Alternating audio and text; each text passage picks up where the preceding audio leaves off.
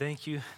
When I shared in Breakwater in the gym that my brother had a baby and we have a new niece, that Ellen and I have a new niece, and I shared that the baby was 10 pounds, 5 ounces, all of the moms in the room, I don't know why, but they all gasped, all at the same time. But she's very healthy. We are happy to be welcoming a new niece into the family. So throughout our lives, we get to make decisions, right? Our lives are marked by choices and actions that we make every day. We get to choose, what time we set our alarms to wake up in the morning. We get to choose whether or not, we press snooze and how many times that is. We get to choose what we eat. We get to choose what we wear. We get to choose all sorts of things. But I would actually suggest that most of our lives is actually a series of reactions. We get to respond to the way things are. We get to respond to the opportunities God has given us throughout the day, throughout the week. And those could be super mundane, right? When the alarm goes off, we get to respond to it. One of three options. We can press snooze. We can get up on the first alarm, which only a psychopath would do that. Or we can bat it across the room, or some sort of combination of those three, right? We get to respond to whether or not we've got Lucky Charms in the house.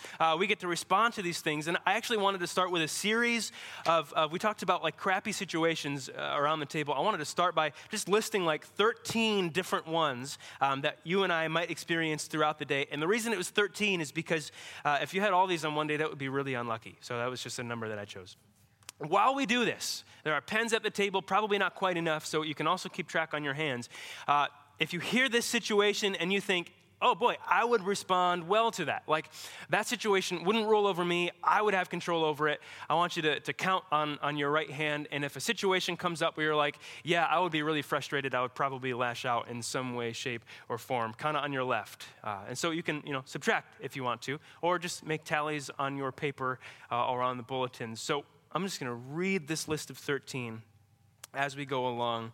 Count which ones you'd react positively to and which ones you'd probably react negatively to. It's not to shame anybody in reacting negatively, but there is something we're going to do with the numbers at the end. So be honest. The first one. It's early in the morning. You open up the cupboard. You grab the Lucky Charms out of the cupboards. You can assume what my favorite cereal is because I've mentioned it 2 or 3 times now. You grab the Lucky Charms and you pour them into the bowl and you put the spoon in and you grab the milk out of the fridge and you start to pour it and then you smell it. The milk is expired and you've wasted an entire bowl of Lucky Charms. If you would be frustrated and lash out, put a tally on the negative side, and it could be in a small way, or if you'd be, that's fine. All right, the day moves on. Number 2, you wake up for work or school. This applies to you guys too. You get ready, you shower, you get dressed, and you're about to leave, and you realize it's still 4 in the morning. And it's Saturday. You have gotten up at 4 in the morning, and you have gotten entirely ready for your day, and you realize you're not going anywhere, and now you're awake for the day, and it's 4 in the morning, and you can't fall back asleep. So that's number 2. All right. Number 3. You've spent hours, now that you realize it's Saturday, you wake up, you spent hours crafting and creating the world's best batch of chili, because you're having a cookout later in the day, or a family get-together. Hours and hours. You finally get it. You get it in this big crock pot, and you're walking it over to the table, and you drop it, and you, along with your hopes and your dreams and all of your future, the chili goes splashing and scatters on the floor as you panic to clean it up, positively or negatively. On your way to work, now it's Monday, and you're sure you're supposed to be going to work.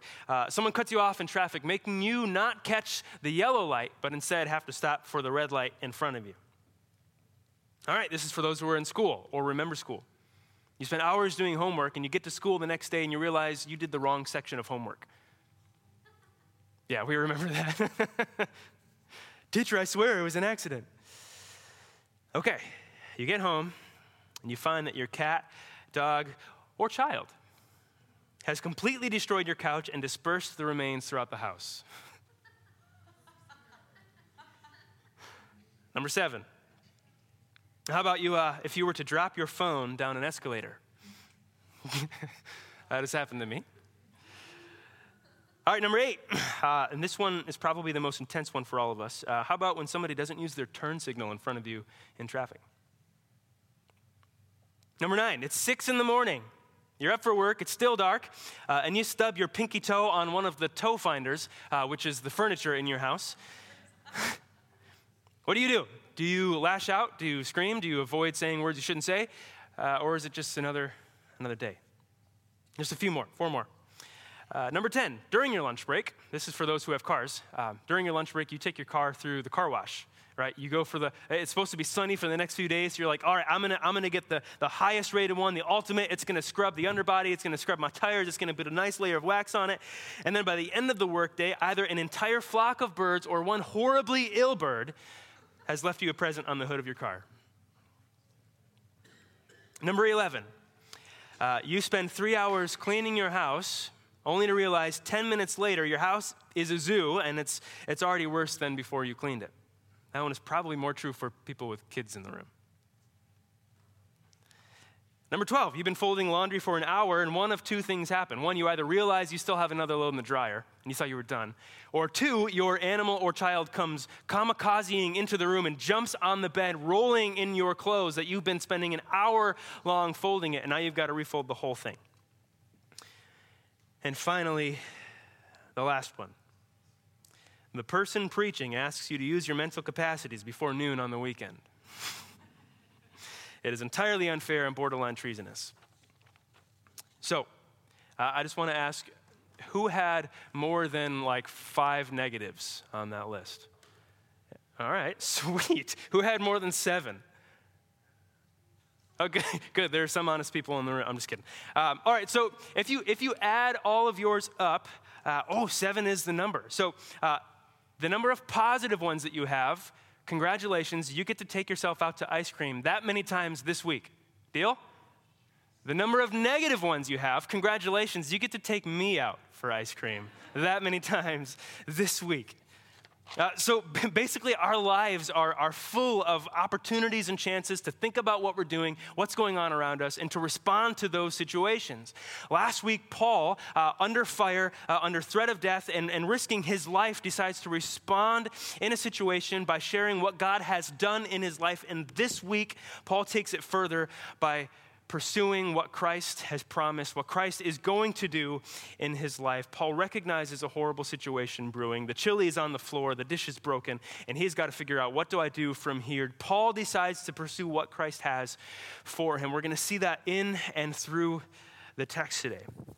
You're all thinking about ice cream now, like cookie dough and deer tracks and strawberry shakes.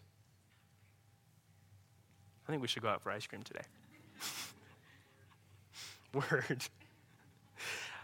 So basically what Paul's been up to, Paul has been in Jerusalem now for some time, for a few chapters. All of his friends told him not to go, but he went anyway. And of course, things erupted. Now Paul has been in prison for 2 years after sharing his testimony. Felix, the governor, has been called back to Rome because he's not been doing his job at keeping the Jerusalem population in check. Felix has been called back. A new governor has been put into place. His name is Festus.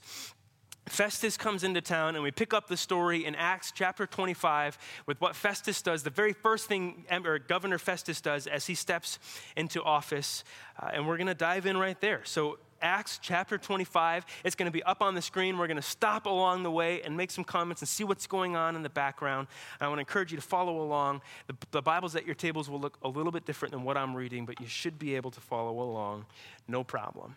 So we're just going to dive right into it, stopping along the way. The first verse, chapter 25, 3 days after Governor Festus had arrived in the province, he went up to Jerusalem from Caesarea. All right, we've gotten a long way into the text. We're going to stop for a quick second. Only 3 days.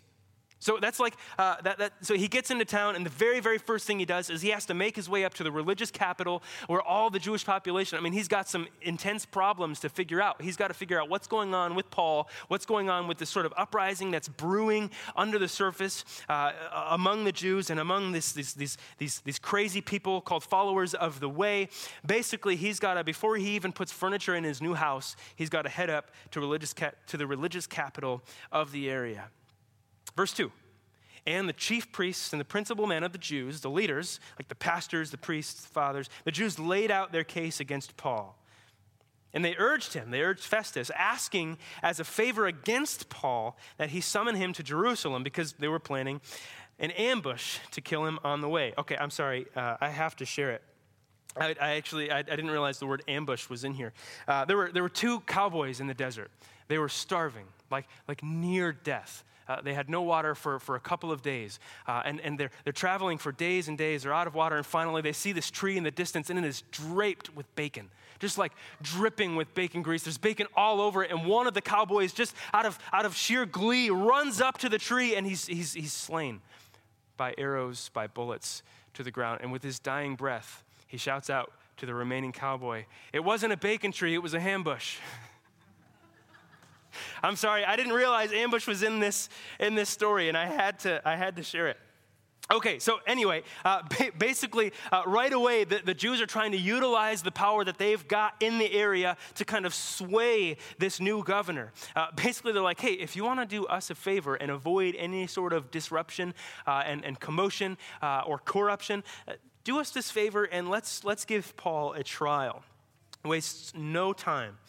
And if you can imagine how many, without a raise of hands, don't raise your hands, how many of you have witnessed somebody walking down a destructive path in their life and you see it coming? Whether that's a sibling, whether that's a family member, or just a close friend, you see them walking down this path that you know is headed for destruction. And there's nothing you can do about it. I wonder what God is feeling right now about his people, the Jews, his children, the one he's given every single opportunity for grace, for mercy, and for justice. And still, this new governor comes in and immediately his people fall into corruption. You just imagine, as a loving father, seeing his children not just like wander away, but they seem to be running in the opposite direction. God's heart is broken. Verse 4, Festus replied that Paul is being kept at Caesarea and that he himself intended to go there shortly. So he said, let the men of authority among you go down with me. And if there's anything wrong about the man, let them bring charges against him. So it seems like Festus doesn't know the entire story. I don't know if he knows whether or not the Jews are planning to kill Paul. But he's like, all right, I plan on going down to Caesarea to check out what's going on. I want to invite you to come with me, bring some of the authority among you, bring those who want to bring charges against him. We'll get this all figured out in Caesarea. Verse 6. After he stayed among them not more than 8 or 10 days, he went down to Caesarea. And the next day, he took a seat on the tribunal and ordered Paul to be brought. The tribunal was what oversaw the soldiers in the area, Rome's presence in the area. When Festus had arrived, the Jews who had come down from Jerusalem stood around him, bringing many and serious charges against Paul that they could not prove. A few things about these two verses, that 8 to 10 days. You imagine if you spent 8 to 10 days with a group of people who are all trying to convince you of something, that would be really hard not to be convinced of that one thing, even out of sheer annoyance. Like by the end of the 13 questions, I'm sure people were like, all right, we get it. Sometimes days are crappy, move on.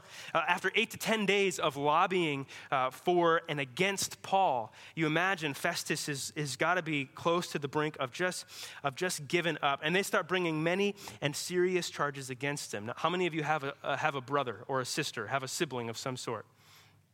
Right, when I was a child, I waited for the day that my parents would tell my brother, hush, let your younger brother tell the story. I want to hear what he has to say. Because, as a future pastor, there's no way I would bend the truth in any sense of the matter.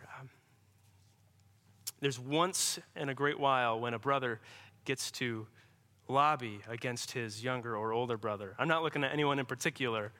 I'm just kidding. But of course, we wouldn't take that opportunity to spread lies. We would invent an entirely new narrative altogether. That's what they seem to be doing. So, Paul argued in his defense. This is what he says, neither against the law of the Jews, nor against the temple, or against Caesar have I committed any offense. I don't think that's all Paul said, but Luke kind of encapsulates the gist of it. But Festus, wishing to do the Jews a favor, said to Paul, do you wish to go up to Jerusalem and there be tried on these charges? Before me? Now, Festus is back to playing the political game. He doesn't want to give the Jewish people full control over the situation, but he doesn't want to cause any unnecessary uprising. So he offers it to Paul. Hey, do you want to come up to Jerusalem? Where there you can face your trial. I know that's an important place for you, Paul, as a Jew, and that's where you were before all this started happening. Verse 10. but, and this is where Paul makes a big play here. Paul said, I'm standing before Caesar's tribunal, before the presence of Rome, where I ought to be tried. To the Jews I have done no wrong, as you yourselves know very well. If then I am wrong, if I'm a wrongdoer and have committed anything for which I deserve to die, I don't seek to escape death. Basically, Paul's saying, if there's any true, accurate charges against me, bring them, and I'll accept those punishments without resisting, without anything. I'll take it. I'm not afraid to die for this. But if there's nothing to their charges against me, no one can give me up to them. I appeal to Caesar. Paul, as a Roman citizen, has a right to go to the one who is supposed to be the only true judge over Rome. And so Paul says, all right, I want to recognize first that they haven't been treating me right. This trial hasn't gone as it's supposed to, but I'm going to make a big play. I'm calling an appeal to Caesar. He welcomes any charges that are laid against him, and he's going to the one that can finally say yes or no to this whole case. Then Festus responds to this. When he had conferred with his council, he's kind of new with this whole governing thing. He's got to talk to the people who are offering him some wisdom and some direction. He talks to them and he answers, and this is so well put. To Caesar you have appealed, to Caesar you shall go. Now, when some days had passed, Agrippa the king and Bernice arrived at Caesarea. Now, these characters kind of come out of nowhere. Agrippa would have been above the governor, the king, and Agrippa and Bernice were sisters, but in a lot of ways they acted more like husband and wife. So they're brother and sister. In a lot of ways they acted a little more like husband and wife. I will leave it at that. So Agrippa the king and Bernice arrived at Caesarea and greeted Festus. And as they stayed there many days, Festus laid Paul's case before the king. Basically, Festus is like, I've gathered all this information. I'm trying to make sense of it. Here it is. And here's what Festus says. There's a man left prisoner by Felix. And when I was at Jerusalem, the chief priests and the elders of the Jews laid out their case against him, asking for a sentence of condemnation against him. I answered them that it was not the custom of the Romans to give up anyone before the accused met the accusers face to face. I think Festus is giving the Jews a little bit of a side eye, like, you haven't been doing this right. You haven't met him face to face. And Paul in the previous chapters calls him out on that a few times, saying, if there are accusers, bring them to me face to face. Let's talk this through. So, to give up anyone before the accused met the accusers face to face and had opportunity to make his defense concerning the charge laid against him. Basically, he's saying, this is the information I've gathered. I'm not quite sure what it all means. However, I know that the Jews haven't quite been doing things right. So he's like, I'm not exactly sure what to do. What should I do? So, he continues, when they came together here, I made no delay. But on the next day, I took my seat on the tribunal and ordered the man to be brought. I wanted to hear what was going on.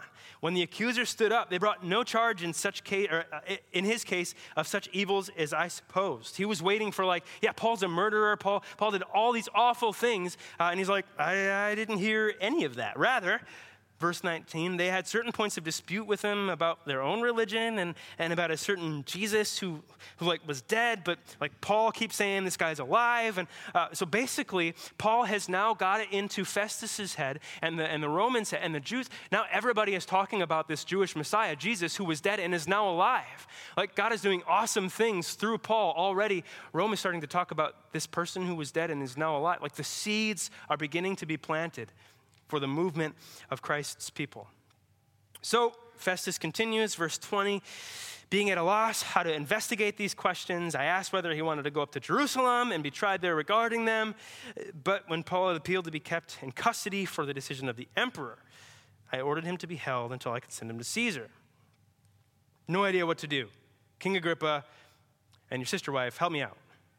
Then Agrippa said to Festus, I'd like to hear the man myself. Tomorrow, said he, you will hear him. For a minute, I want to take it back to Acts chapter 9. When Paul was busy persecuting the church, he came in contact with the resurrected Christ. And this bright light shone around him until he was blinded, and he heard this voice from heaven. This is when Paul was converted. When he realized that not only was he persecuting God's people, he was persecuting Christ. He was an enemy of God. And he heard this voice talking to him, and this voice led him to a man named Ananias. Ananias heard these things about Paul. This is what Acts chapter 9, verse 15 says. Go, Go, Christ says to Ananias, for Paul is a chosen instrument of mine to carry my name before the Gentiles and the kings and rulers and the children of Israel. I think in and through this whole situation, Paul knows that he's called to a special task here, and that task isn't done. Paul was told he's going to be preaching to Gentiles, he's going to be preaching to kings and rulers, and also to the children of God. And so he chooses to pursue it, even though it means he might end up in even more bizarre places than he's in now, which is under house arrest in Caesarea that he's been for 2 years. Now let's look back at Paul's experience so far. He had every single chance, once again, to say, you know what, I'm going to back out here. I've tried my hardest. I've given it my all. Nothing really seems to be happening. In fact, the scripture says Felix, for the 2 years he was being held captive, he kept sending for Paul, hoping Paul would send him money. You imagine Paul's friends and family were like, Paul, just give up. You could do so much for the kingdom if you were free. Just give in. If you compromise just a little bit, you would be free and you could pursue Christ then. Paul is relentless. Instead of choosing to compromise truth, instead of choosing to compromise God's call, he decides to respond to the wrongdoing that's been done to him by saying, I'm going to pursue what Christ has for me. You imagine in and through there, he thought about it. He thought about bribing Felix to get out of there so he could go to Rome. Christ promised that Paul would preach in Rome. He's not any closer to Rome right now. You imagine Paul was thinking, all right, I could potentially do so much more for God if I was out of this place. So my question for us, just really quick, what are some of those temptations that we experience today? The one that I've heard a few times, not like specifically to me, but just kind of floating in the air, is that you could do so much more for the kingdom if you had a lot of money. And so we start to pursue that. We pursue resources, we pursue income, we pursue a financial portfolio under the guise of we can do so much more for the kingdom. And that might be true, that we could do so much more for the kingdom.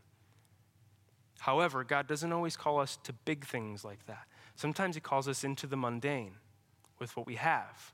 He called Paul into this incredible calling with what he had, and Paul was pursuing it. Here's another one. We would be able to do so much more for the kingdom if we were famous. I don't know why. Some people have told me, you know, if you tried out for The Voice, you could be famous and you could do so much more for your church. And I'm just not interested in that being a guise for pursuing fame or fortune. But we believe some of these lies, right? The lie that Paul was tempted to believe was that his safety and freedom was more important than the call Christ had on his life. For some of us, sometimes we believe that financial stability is more important than the call Christ has on our life. That pursuing a social image is more important for us than the call that Christ has on our life, even though we could be more influential for the kingdom if we had those things. So our challenge today, seeing that Paul was audacious enough in the midst of hardship, in the midst of just a ridiculous situation, to pursue what Christ had for him, our challenge today is if we're willing to ask God to reveal his calling for us and pursue that calling with all of our lives. I was praying this week that somebody close to me, whether it was in Mosaic, whether it was on our Tuesday night gatherings, whether it was, I don't know which circle it was in, but I was praying that, and I felt like God was just saying that there's somebody who is hearing this call, like a whisper to say yes to God for something, this sort of call, and they needed permission just to do it. If that's you in this room, do it. Just say yes. You have permission to say yes to that. If that's you in this room, just do it. Now, 3 places God sometimes calls us to. The first is the everyday, the mundane, the job at McDonald's, the taking care of the house, interacting with coworkers. He might call you to that for all of your life, and that's wonderful. That's incredible. We need that. The second is God calls us to do things we'd never consider, mission work. Sometimes God calls us to far distances. And that's awesome. We need people to respond to that call and say yes. And sometimes God calls us exactly where you are now, and that might be different tomorrow. So where you are now, whether it's you're heading off to camp, whether it's you're gearing up for school, whether it's you're entering into a new area of employment, whatever it might be, God calls us where you are now. Are we willing to be a people when the world whispers temptation and idolatry into our lives, to be a people of truth, to be a people who says yes, even if it means we'll end up in crazier places than we are today. That's our challenge. Are we willing to say yes to God's call? Father, you've called us all. You've called us where we are, you've called us to where we've been, and you call us to where we are going. So I thank you that Paul had the audacity where instead of backing down, instead of pursuing the idolatry of the day, the idolatry he was tempted with, even though that was as simple as security, freedom, I thank you that he had the audacity to pursue you instead of those things. So God, give us a righteous conviction to pursue your calling for our life, wherever that may be. If that's in the beautiful town of Zeeland, if that's in West Michigan, if that's in Michigan, if that's in the United States or somewhere beyond this nation, Father, I pray you give us a righteous conviction to say yes in tangible ways. Speak to us, Lord. We praise and we worship you because you are worthy of our praise and our worship. It's in the name of your Son, by the power of your Spirit, for your glory that we pray. And all God's people said.